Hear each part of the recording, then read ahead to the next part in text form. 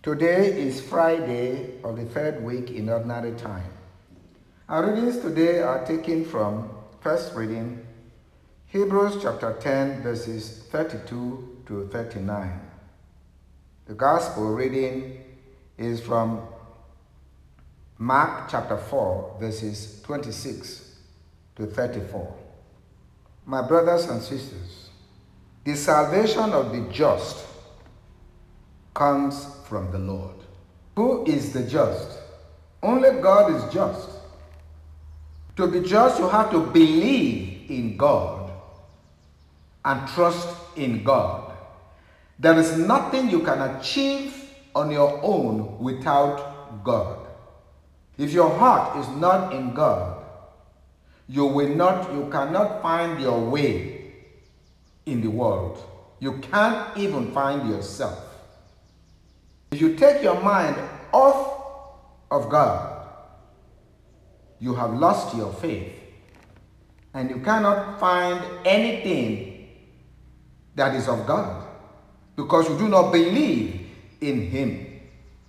We cannot understand even how we are made, how we are created, even how the plants we sow grow.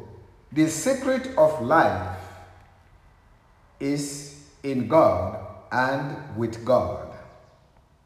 Hence, to believe in God is to be fully human.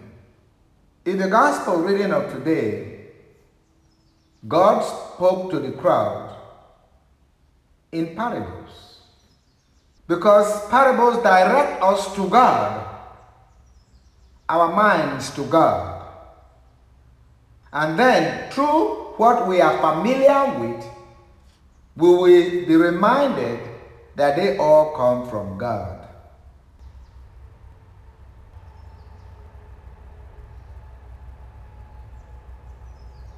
Jesus said to the crowd,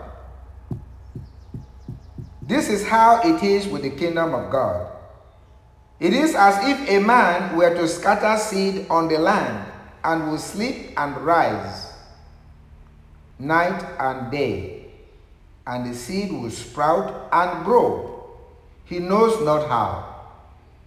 Studies can only give you the knowledge of what you believe in, but it does not tell you how God put it together. So knowledge does not replace God in your life. To presume that knowledge you know, therefore you no longer need God, is really to be lost. You will soon find out that situation in your life can change, that you don't even know yourself again. Christ, the Son of God, came to show us what it means to be truly human. To be truly human is to seek God. Hence, He spoke to them only in parables, but explained everything to His disciples when they were alone.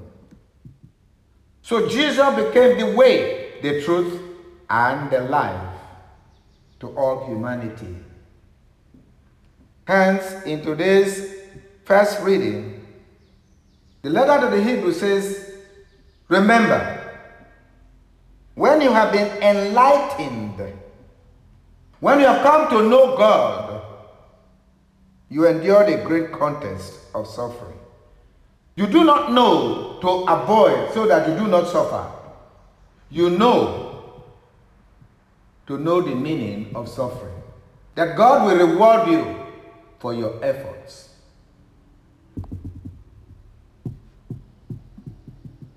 Do not let suffering make you to seek knowledge without God. He said, "You even joined in the suffering of those in prison and joyfully accepted the confiscation of your property, knowing that you had a better and lasting possession." Like the parable, when you sow seed, unless the grain of wheat dies, it remains one grain, but when it dies, it will multiply. That is faith. If you suffer to do the will of God, you certainly are guaranteed a better life. It is only because you believe that you can lay down your life, because your faith tells you that that life was given to you by God. Giving back to God does not make you lose anything, especially your life. He said you need endurance to do the will of God and receive what he has promised. But my just one shall live by faith. And if he draws back, I take no pleasure in him. If you say, now I know, I no longer need God, that is what is happening in the world today. We pursue knowledge to overcome our dependence on God. But even us, we don't even know ourselves without our faith in God. We cannot avoid suffering in the world.